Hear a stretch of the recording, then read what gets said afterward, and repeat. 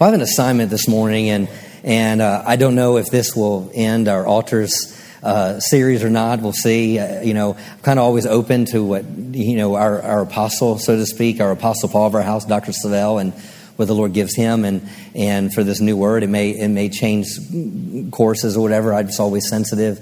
I don't go buy my sermons online. I don't look at different things. I always want to be sensitive because it's important for us to what is the kingdom of heaven saying, and what is, as a shepherd, that's what I am. I'm a shepherd. What do we need as a church?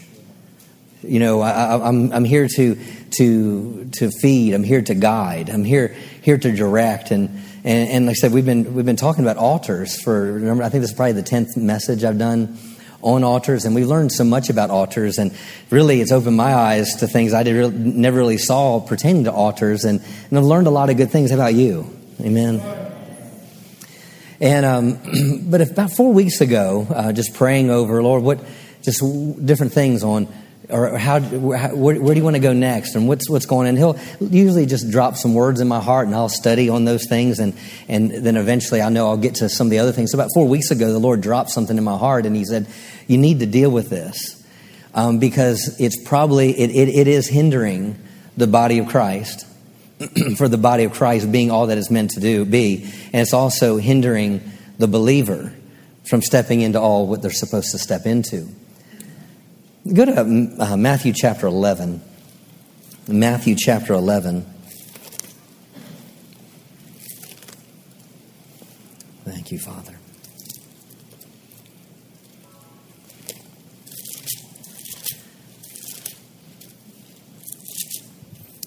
Now, we learned, taking the Old Testament and then knowing as a type and shadow of the New Testament, and we went into Hebrews chapter 13, and we learned that Jesus is our altar.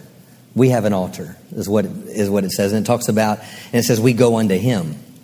So that altar is not just a place that we can go in the front of a church, but it is a person that we go to. And here in Matthew chapter 11, verse 27, and the King James says, all things are delivered unto me of my Father, and no man knoweth the Son but the Father. Neither knoweth any man the Father except the Son, and he to whomsoever the Son will reveal him. Verse 28, come unto me, all ye that labor and are heavy laden, and I will give you rest. Take my yoke upon you and learn of me, for I'm meek and lowly in heart, and you will find rest unto your souls. For my yoke is easy and my burden is light.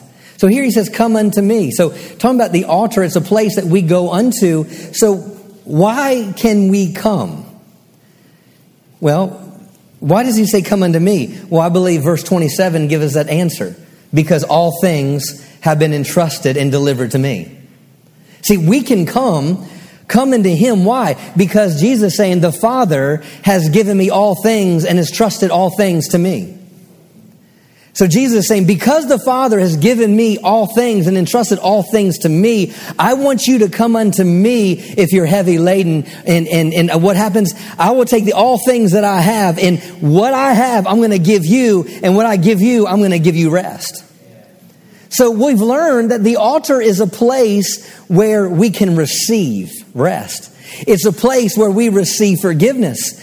It's a place where we are released from our past mistakes. It's a place where we're released from past sins. It's a place where we receive, and it's a place where release happens. But as I was praying over this a couple weeks ago, the Lord said it's not just a place where you receive. It's not about what you release and what you receive all the time, but it's also about who you release. And he said, and he told me this, he goes, we have to come to a place in the body of Christ and in believers where we don't allow unforgiveness to hinder our future. You see, the altar isn't just a place where we receive forgiveness, but it also has to be a place where we release forgiveness. What does the word forgiveness mean? The word forgiveness in the Hebrew, the very simple definition in the Greek is to let it go and let it drop. It's not, I'll let it go and remember it 3 weeks later. Then you really haven't forgiven.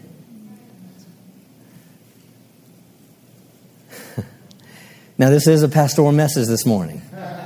You know, we shouted just a minute ago, praise the Lord. Hallelujah. But this message this morning, I'm telling you, will propel our lives higher. Jesus modeled, he taught it. He didn't just teach it, he modeled it. Let's go to Matthew chapter 6. Just doing some teaching this morning. Don't want to rush. Sometimes I look at the clock and I kind of like get in a hurry. Matthew chapter 6, verse 9. He says, after this manner, therefore, pray ye, our Father, which art in heaven, hallowed be thy name. Thy kingdom come, thy will be done in earth as it is in heaven. Give us this day our daily bread. Now we read that and we know this is Jesus is teaching the disciples to pray. And we know, we love this scripture because, think about it. Our Father who art in heaven, hallowed be his name. Thy kingdom come, thy will be done on earth as is in heaven. Wow, what a prayer. That what's in heaven would be in the earth. What a declaration. See, Jesus, what is a place of prayer? The place of prayer is a place at the altar. So if we look at this, that anytime we go to God, and like I said, it's not just this piece of furniture, but it's any place we go to God, we come boldly to the throne of grace. That is a position at the place of an altar. And so a place of prayer is a place of an altar.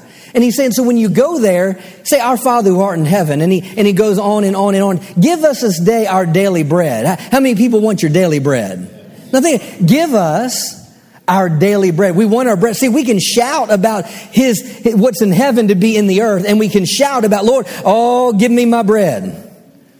Give me my daily bread. The bread I need, the manna I need from heaven, the word I need right now, the provisions for my life, the prosperity I need in my life. Give me the things and the resources that are going to bring me to a place of supplying all of my need, according to his riches and glory by Christ Jesus. We can shout about that and we can praise God for that. But a lot of times we'll confess things, but do we really know what we're confessing? Because, there's a lot of people, especially if you grew up Catholic, the Lord's Prayer. All of us really probably, how many people know the Lord's Prayer, right? But now what is Jesus teaching here? Then he says this, and forgive us of our debts as we forgive our debtors. Now we want our debts forgiven. See, come to the altar and receive your debts forgiven. But what about releasing someone else's debts? And lead us not in temptation, but deliver us from evil. For thine is the power and the glory forever. Bless his holy name. But then what does Jesus say? For if you forgive men their trespasses, your heavenly Father will also forgive you. But if you forgive not men their trespasses, neither will your Father forgive you your trespasses. Wow. So here's 7 verses that Jesus is teaching here, and 3 of them have to do with us releasing someone. 3 of them have everything to do with our ability to forgive and our ability to release. Let's go back a chapter to Matthew chapter 5. Matthew chapter 5, verse 23. Now, looking at we call these the Beatitudes, and I'd rather refer to them as these are the change your attitudes, because Jesus is taking Matthew chapter 5, 6, and 7 to change how we're to think, because there's a new kingdom coming. There's a new kingdom. He taught and preached the kingdom of God. So when he taught, he was always sharing with them how God's kingdom operates, not how we think it should operate. Not the way that the Sadducees or the Pharisees or the Sanhedrin were doing things, but this is how things should be done. Actually, let's look at verse 22. Actually, verse 21, he says, you have heard that it is said by them of old time that thou shalt not kill, and whoever shall kill shall be in danger of the judgment. but I say to you. So this is what you heard, but this is what I'm saying. But I say to you that whoever is angry. Now let me make this preface for a second. Now, before I go further. Now, when Jesus said, take my yoke upon you and learn of me, that wasn't necessarily referring to how we look at yokes. See, Jesus was a rabbi, and they were looking to him as a rabbi. And a rabbi's ability... Oh, God, I'm getting off on this. A rabbi's yoke was the way they interpreted Torah. Does that make sense? So they were a rabbi, and a rabbi had a way they interpreted Torah and how God was teaching them Torah, and that became their yoke. So when Jesus says, take my yoke upon you, he was talking about take my teaching upon you. He take my way of seeing God. Take my way of how God does things and how the kingdom of God operates. So now if you read that script, take my yoke upon you. Well, what's his yoke? We would think yokes being destroyed and all that, right? We think of that. So now when you understand, he said, take my yoke upon you. Now that scripture makes a little more sense because now you see the yoke was his teaching. And what? Learn of me? Take my yoke upon you and learn of me? And what you learn from me, you're going to receive rest for your souls, meaning what I'm teaching you is going to affect you spirit, soul, and body. So when Jesus was teaching them, he was giving everyone around them his yoke. Yoke is thing that would direct oxen. In doing or planting seed. And so so this is what he's saying. He's giving us his yoke. So he's saying, but I say to you that whoever is angry with his brother without cause shall be in danger of the judgment. And whoever shall say to this brother, Raka, shall be in danger of the council. But whoever shall say, thou fool, shall be in danger of hellfire. Now, he's saying now, look, you say it's wrong to kill. But Jesus is saying it's wrong for to even have the thought against your brother in your heart. So Jesus said if you can deal with the thought, you'll never do the action. So they were always worried about just the action. But Jesus was saying, hey, Jesus always dealt with the heart of a person. So if I can deal with the heart, then I can affect their actions. So Jesus is wanting them to see that it's not just about don't kill. He's saying, hey, don't even have a thought about murder against your brother, because if you have a thought against it, you've already committed the act. So Jesus wants to cut off. That's why he goes on a little further and says that you say you should not commit adultery. But he says, but I say to you, whoever looks at a woman with lust in her eyes has already committed the act. So Jesus wasn't worried about the action necessarily as the thought, because he knew if I can deal with the heart, then I can change the action. And so for often Christianity has been talking about actions instead of dealing with heart. And people are trying to perfect their actions instead of renewing their mind. If we can renew our mind, we renew our heart. If we renew our heart, then we'll change the actions. So stop trying to focus on trying to be good or trying to be better or trying to be righteous. No, just allow the Word of God to transform you, because it's in the transformation that all of a sudden now your actions will catch up to your heart. And so that's what Jesus is trying to deal with. He's dealing with the heart situation here. In verse 23, I said all that to say this. Therefore, if you bring thy gift to the altar, and there you remember that your brother has aught against you, leave there your gift before the altar and go your way. First be reconciled to your brother, and then come and offer your gift. Now, giving is a godly thing, right, Terry? Give, and you shall receive. As long as the earth remains, there's seed time and harvest. As a man, if you scatter, he who scatters much, will reap much. We know these things, but here he says, if you bring your gift to the altar, but yet when you get to the altar, you remember that your brother has aught against you. There's something on the inside of you that's saying something's not right. And what does he say? Leave the gift there. Go make it right with your brother. Now come back and present your gift. See, we want increase. We want abundant overflow. We want breakthrough. But there are some things in our heart that we need to go make right. And then come back and present the gift. Jesus modeled and Jesus taught all about forgiveness. Let's look at Mark chapter 11. Mark chapter 11. You know, we as Word of Faith, we believe in Mark chapter 11. We believe that Mark chapter 11 is how God, I believe, created the heaven and the earth with believing in the heart and speaking with his mouth. We see the God kind of faith. We see how Jesus he had just cursed a fig tree. And they came back and he cursed the fig tree and he said, no man shall eat fruit of you hereafter. And he turns around and he walks away.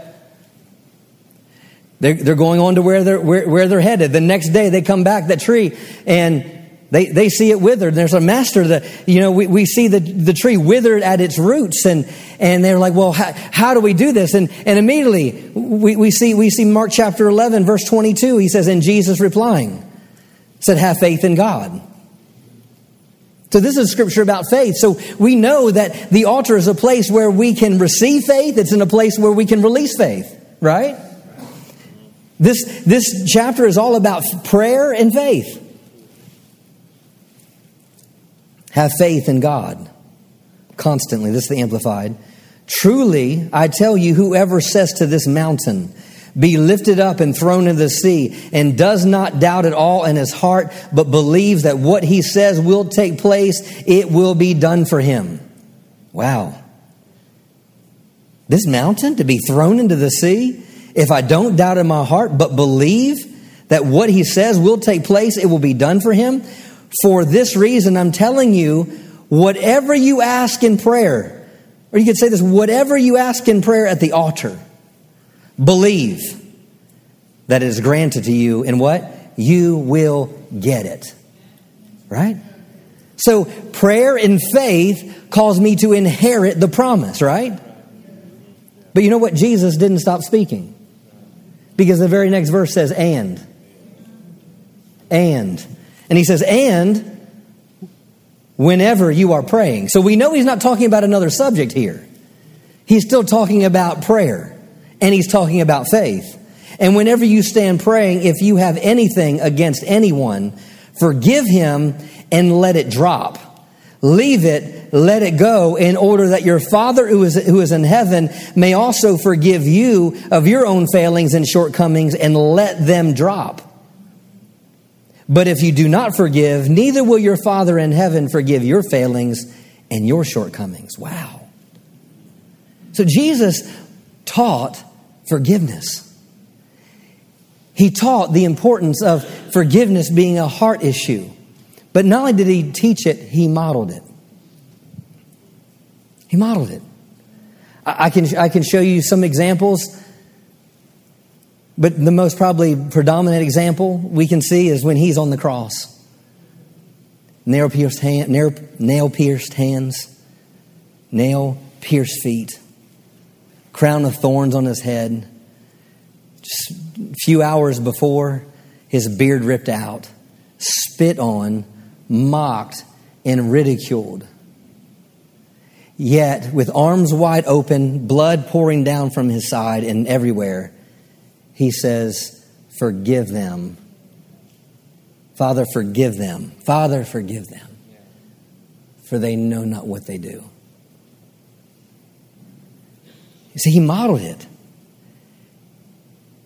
You know, he had to, the thing is Jesus never did things.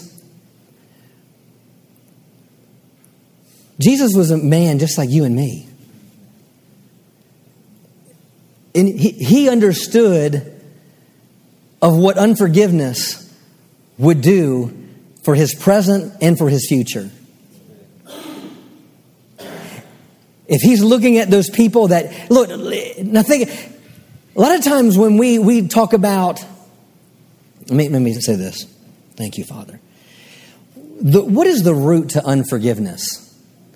The root for unforgiveness comes down to either strife or offense. You won't forgive because you're offended. You won't forgive because you have strife. Now, so often in our life, we can feel justified by our offense. How justified could Jesus be with arms stretched wide, coming to die on the cross for all humanity? I mean, he could have, if I was Jesus, I'd be looking at them, you're idiots. Didn't you read Isaiah? Bethlehem, the root of Jesse, come from David. Bethlehem, house of bread.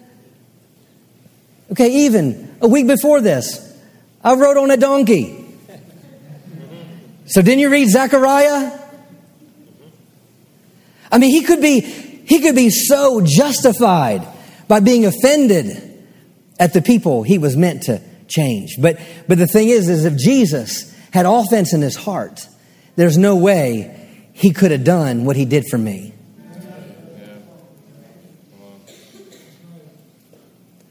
I see offense, unforgiveness, strife, unforgiveness in a heart is a hindrance to greater things. Jesus had to model this. I mean, he could have looked at different ones and they're trying to stone him after he stands up and thinks that, hey, this day it's fulfilled in your ears. And he sits down because he read Isaiah 61. Hey, the anointed one, the one that you've been waiting for thousands of years. Woo-hoo, I'm him. But yet they pick up rocks, try to stone him and throw him off a cliff. But what does he do? He just walks through the crowd. I think if it was me, I would have been like, do you know who I am?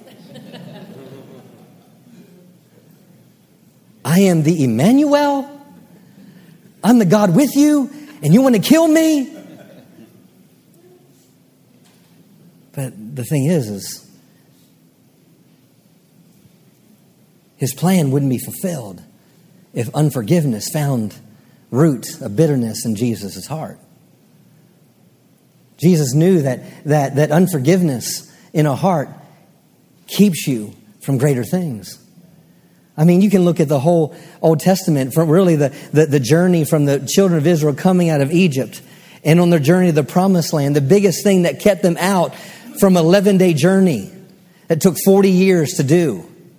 It was an 11-day journey, and it took them 40 years going around the same mountain because they were offended at God. They were offended at Moses. Why'd you bring us out here to die? I mean, and so the thing is they were hindered from the Promised Land because they were offended. What's hindering you from your Promised Land? Because you can't really forgive someone. What's hindering breakthrough? Because you're offended at someone and you even are justified in your offense. Well, they did this to me and they abused me and they stole from me and they did that and she did this and she said that and this happened and another thing. God, why'd you let this happen? I'm hitting all of us where we are because there's not one of us that haven't in the back of our mind somewhere when something bad's happened that we haven't thought somehow, God, why is this happening? And ultimately we're saying, God, you let this happen. Now, you may never say that to my face. You may never say that out loud, but deep down in the heart, there's something on the inside of us that still are questioning God. Or still questioning, why, God, how come you're letting them get away with that? Don't you see? They did this to me. Offense is huge. It's a big deal. David, in Psalms, I think it's 51, he talks about how the noise of the enemy was all around him, and he wished he could escape, and he wished he could get away and run away from it. If I could just go to the desert, then everything will be fine. And he said, and then he goes, he wasn't my enemy. He said, but it was the person that I walked hand to hand with to the house of God. You're not going to be offended by someone you're not in a relationship with because you really don't care. David said it was a man my equal, and we walked hand in hand to the house of God with. David had to deal with that offense.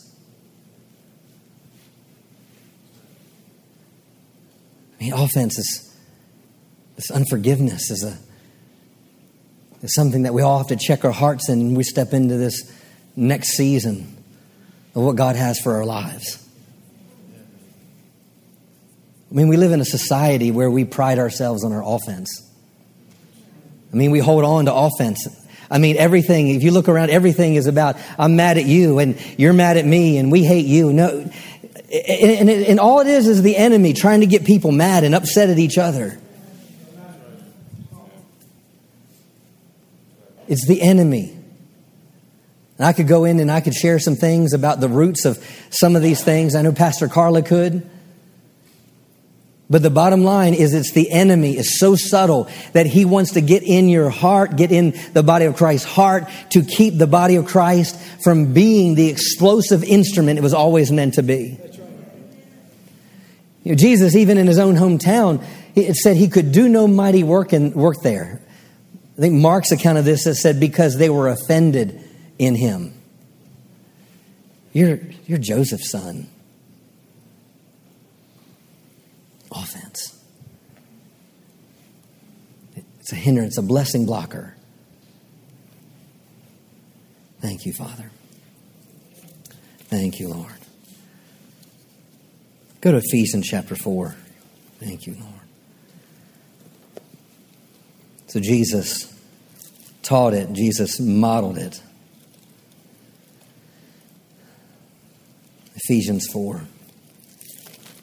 The Apostle Paul taught it and modeled it. In Galatians, I'll get to Ephesians here in a moment. Just talking out of my heart mostly this morning. But, Paul in Galatians 5, he talks about the fruit of the Spirit.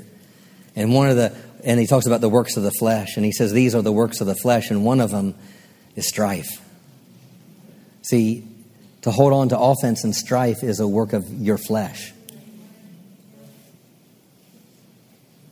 There's not one time that God's ever going to say that you're justified in your offense.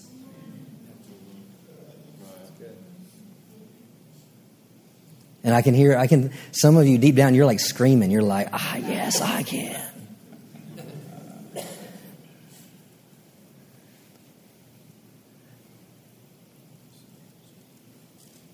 It keeps you, thank you, Father. Dr. Savelle tells a story. It happened a long, long time ago, and the story has stayed with me. And now when I bring this up, I don't want you to think that this necessarily was the cause of sickness, because then people will make a doctrine out of this, and that's not the point. Because he had some friends that lived in the middle of the USA, and they were pastors and long-time friends of the Savelles. And they got a phone call from the family, and the family said, hey, my wife has cancer, and we're walking through this, and it's not a good report. And the doctors are pretty much saying they can't do anything else, and they've pretty much taken their hands off everything. And they said, Dr. Savelle, will you come and will you pray? And so he was on his way to another city that wasn't too far there, so he left early.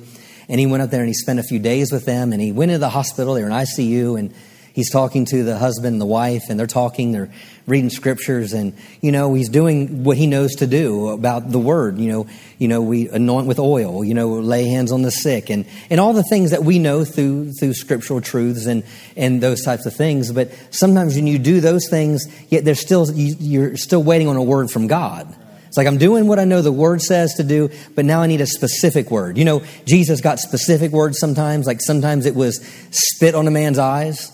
Sometimes it was spit in the ground, make mud and put it in his eyes. So things happen different ways. He was sitting back and he was waiting for a word from God. He wants to be led by the Spirit. So Dr. Savelle goes and he takes 2 days and just ministering to the family, praying with them, reading scripture and encouraging them. But yet something on the inside of Dr. Savelle was like, something's not right. I'm not sure what it is. And he just spent some more time praying about it. And so that particular night, after he had got home from the hospital, he just prayed and sought the Lord, and the Lord revealed to him exactly what was going on. And the Lord spoke to him clearly, and he said this to Dr. Savelle. He said, the wife has offense in her heart, and she's had offense in her heart for a long time. And said if she releases it, repents, and lets it go, she will be healed immediately. That was the word to Dr. Savelle about this lady. He's known these families for a long time. He didn't know anything that was happening, anything that was going on. So the next day he's got a word from God, and he's like, okay, I'm ready. But yet at the same time he's kind of questioning, because it's like, sometimes it's easier to give someone a word that is encouragement and then give them a word of, you got to change something. See, we like those itching ears, just make me feel good messages, but when it challenges us to change, sometimes, you mean I just can't confess it and it's going to just happen? No, maybe you need to get a job. I mean, maybe that. He blesses everything you set your hand to. Okay, all right. It's another message. But so here he was. He's in this room, and he communicates exactly what the Lord told him to communicate. She's got Dr. Savelle's hand on one side of the bed. She's got her husband's hand on the other. And he says to her what the Lord told him. And all of a sudden, she let go of her husband's hand, looks at Dr. Savelle, and said, my husband did this 27 years ago. And I will not forgive him, and I will take it to the grave.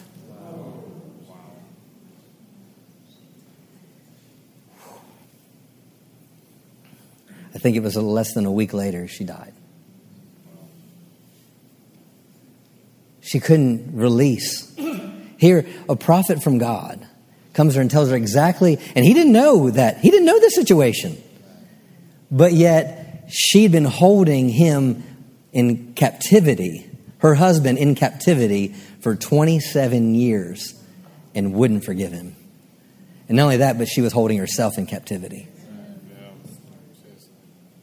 I remember in my own life, I went through some things a number of years ago, and like I said, we all have stories on how justified we can be on our offense. And I remember going through a difficult time and a challenging situation where someone had done something to me, and it was someone that I believed in. It was someone that I let them into my home, and they had gone through a tough circumstance and a tough situation, and I was ministering to them and encouraging them and brought them out of just the discouragement they were in and so forth. But yet that person that I had ministered to, they turned around and did something to me. And it wasn't just something personally. It was something that other people knew about. It was something other people heard about. And it was something on the inside of my heart. And the Lord, all through it, he always said this to me in that process. He goes, Justin, if you keep your heart right, I can restore you. It's when you don't keep your heart right, you're not allowing me to work in the situation. And I remember in this particular situation where because of how things happened, I no longer had really communication. And so, when you're offended at someone and someone hurt you, someone you want to hurt back, someone you want to hit back, someone you want to, Christmas Story, get on their head and bam, I'm just being real. We've all had those emotions, and we've had those feelings, and I remember having that feeling, and it was like, it's like if I see that person. And I was so grateful that I could stay in my bubble and not have to deal with it because I didn't have to see them. And so sometimes, as long as you don't see the person, that you know what, that doesn't mean the offense isn't there. And it came time for a situation that happened, and we had a mutual friend of this other person, and I was so glad they had moved, and so glad that I didn't have to see them. So it was all good, but they said, hey, so and so is going to be in town, and I want you to. They've got something for you. I want you to pick it up from them. I'm like, can you send someone else? But I remember. It was off of 20 and Campus Drive. There used to be a Sam's Club there. And I'm sitting in the parking lot, and I knew what kind of car they drove. And so I'm like watching them take the exit, and I'm like, oh, that's them. Whoa. And you have all sort of feelings hit you. All sort of emotions hit you. And as I see them, the Lord's saying, what are you going to do? Are you going to hold to it, or are you going to release it? He goes, it's your choice, Justin.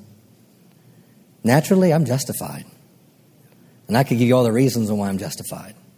And if I told you all the reasons I was justified, you'd be like, yep, yes, sir. And I was hoping maybe that's just a car that looks like his. And I'm thinking, what am I going to do? When he gets out, what am I going to do? And this was the phrase, and I didn't say this in the first service, and this was the phrase he said, now listen to this, he said, let me lead. Let you lead. Okay, let you lead. So here I am. I have emotions, yet the Spirit of God is saying, let him lead, but I want to lead. Can I cut in? And he gets out of the car. And it wasn't a thought. I didn't have to think it. I just stretched my hand out. I looked him in the eye and said, I forgive you.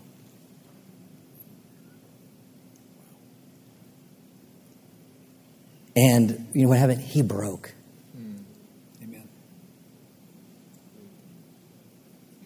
Because what he was coming to tell me was to ask me to forgive him. It's not about whether I wait for him to apologize. It's not about wives, husbands. There's no one up on each other. Well, I'm just going to wait till he apologizes. You're in sin. Well, he needs to say he's sorry for this. You're wrong. Well, I'm justified, Pastor, because he said that to me. You might be justified, just like Jesus could have been justified.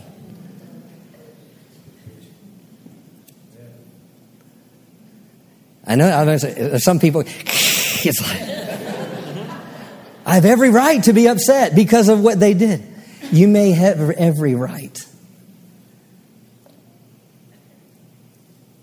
In the natural. But you know what? They have every right to be forgiven. That's right. Yeah. Just like you have every right to be forgiven.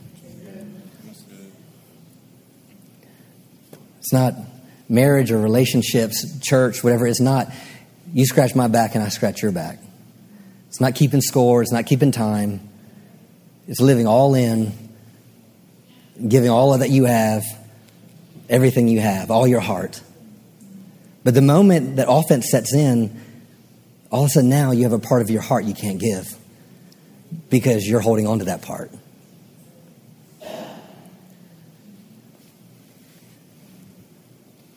Thank you, Father. Ephesians 4. Verse 13, it says, till we all come in the unity of the faith and on the knowledge of the Son of God, and unto a perfect man, unto the measure and the stature of the fullness of Christ. So this is till we all come in the fullness of Christ. That we henceforth no more be children tossed to and fro, carried about every wind of doctrine by the sleight of men. So we're not being carried about by the sleight of men. Meaning I'm not going to allow the slight of men and what men do to me to move me off the fullness of Christ. See, it talks about doctrine, and we talk about winds of doctrine, that different doctrines are going to cause you to be up and down, but it also says the slight of men. I'm not going to let men move me away from what God wants to do. And cunning craftiness, whereby they lie in wait to deceive. The enemy wants to lie in wait to deceive, and using the sleight of men to do it. Verse 15 says, but speak the truth in love, that you may grow up into him in all things, which is the head, even Christ. So this morning, to all of us, myself included, I'm speaking the truth in love. So what? So we can grow up into him in all things, which is the head, even Christ, from whom the whole body fitly joined together and comprehended by that which every joint supplieth, according to the effectual working in the measure of every part, maketh increase of the body into the edifying of itself in love. So what I'm ministering today is for the church to grow up and look like Jesus. But if we want to grow up and look like Jesus, we have to take his teachings and model his teachings. And he modeled this life, and he taught this life of walking in forgiveness. Not holding offense. The second time, let's look at verse 21. He says, if so be that you have heard him and have been taught by him as the truth is in Jesus, that you put off the concerning the former conversation, the old man,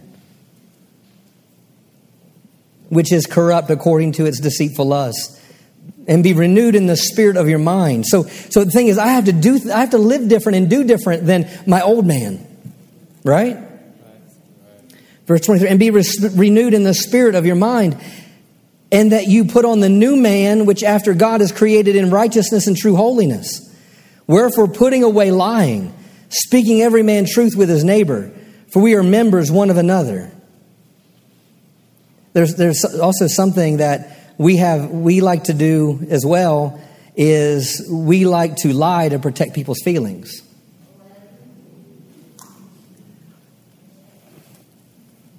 Wherefore put away lying, speaking every man truth with his neighbor, for we are members one of another.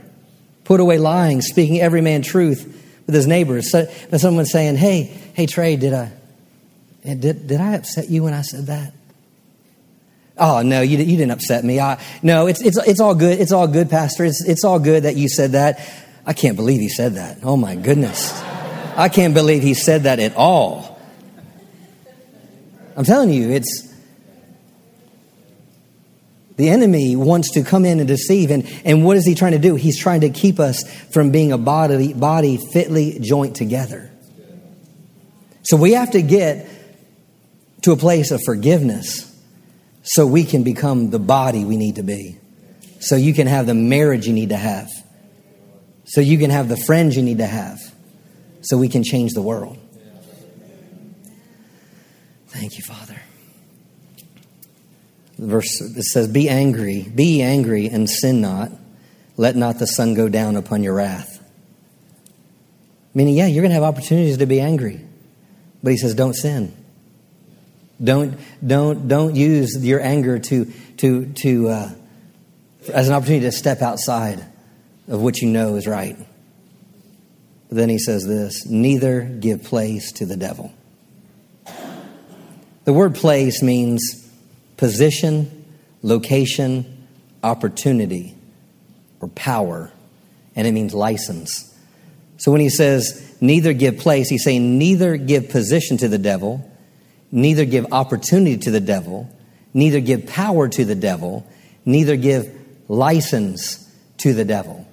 So when I hold on to offense, I'm now giving the enemy license to keep me idle.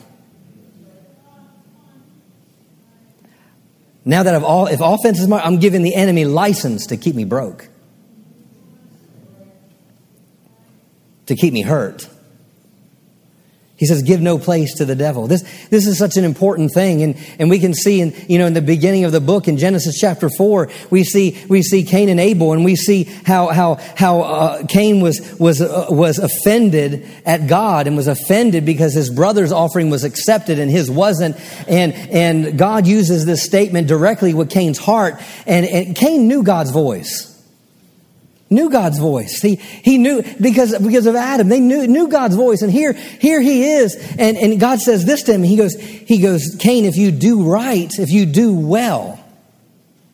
First he says this. He goes, sin crouches at the door.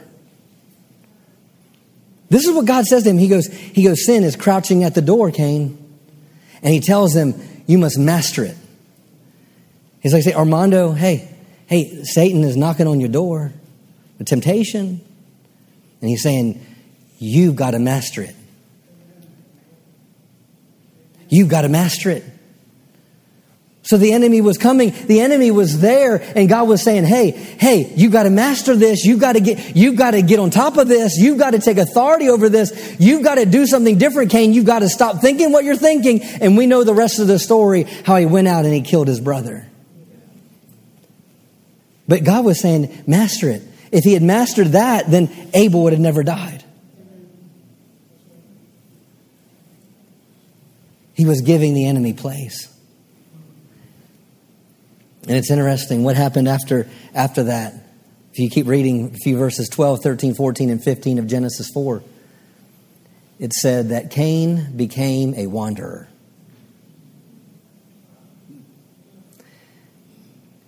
If you keep strife in your heart and you don't come to a place of forgiveness, all you will do the rest of your life is wander. If you don't master the offense, you'll just wander. And I've seen this. As a pastor for these many years, I've seen it. You will wander from church to church to church.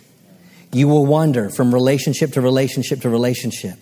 You will wander from one set of friends to another set of friends. All because of giving the enemy foothold. All right, I'll start to close with this. Thank you for pulling on the word today, teaching. Ephesians 4. Thank you, Father. Look at verse 31 for the sake of time. He says, let all bitterness, it could be offense, wrath and anger and clamor and evil speaking be put away from you with all malice. And be ye kind one to another, tender-hearted, forgiving one another, even as God for Christ's sake hath forgiven you. Wow. See, all this is after give no place to the enemy.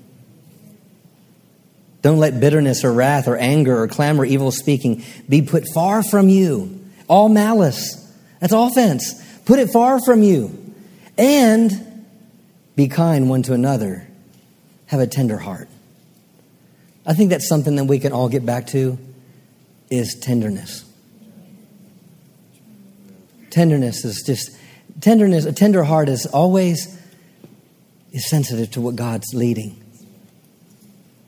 And what? And forgiving one another as God forgave you. Now I'll close with this. Psalms chapter 1.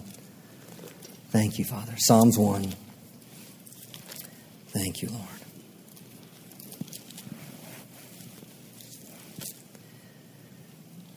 Hallelujah. So how do you conquer strife and forgiveness? One, you have to recognize it. When you recognize it, you have to repent for holding on to it. The third thing you do is to release it. How do you release it? You do it by faith. You walk by faith and not by your feelings. You choose to walk in love. And number 3, how you release it is you accept God's grace to release it. It's not about you trying to release it yourself. It's in faith, by grace and faith. You say, God, thank you for the strength for me to be able to release them from this. Psalms 1. He says, blessed is the man. Blessed. Are you blessed this morning? It says, blessed is the man that walks not. So the person that's blessed doesn't walk this way. The person that's blessed does not walk in the counsel of the ungodly. A person that's blessed doesn't stand in the way of sinners. And the person that's blessed doesn't sit in the seat of the scornful. You see, if we hold on to unforgiveness in someone's life, then what you're doing is you are taking your seat in the seat of the scornful. I have a right to feel this way. I have a right to do this. I have a right to feel this way. That's being scornful. So the person that's blessed doesn't walk, sit, or stand that way. But what does they do? A person that's blessed does what? They delight in the law of the Lord. And in that word do they meditate day and night. And that person that's blessed, that meditates in the word, they shall be like a tree planted by the rivers of water, that bring forth fruit in his season. His leaf also shall not wither, and whatever he does shall prosper. Wow. You see, when I choose to walk in forgiveness, then I'm choosing not to sit in the seat of the scornful. And if I'm choosing to operate in forgiveness, then what am I doing? I'm a man that's blessed, that will bring forth fruit in my season. Thank you, Father. Unforgiveness will keep fruit. Forgiveness brings fruit. Thank you, Father. Thank you, Father. Hallelujah. Stand to your feet. There's kind of a heavy message this morning, but I believe it's a needful message.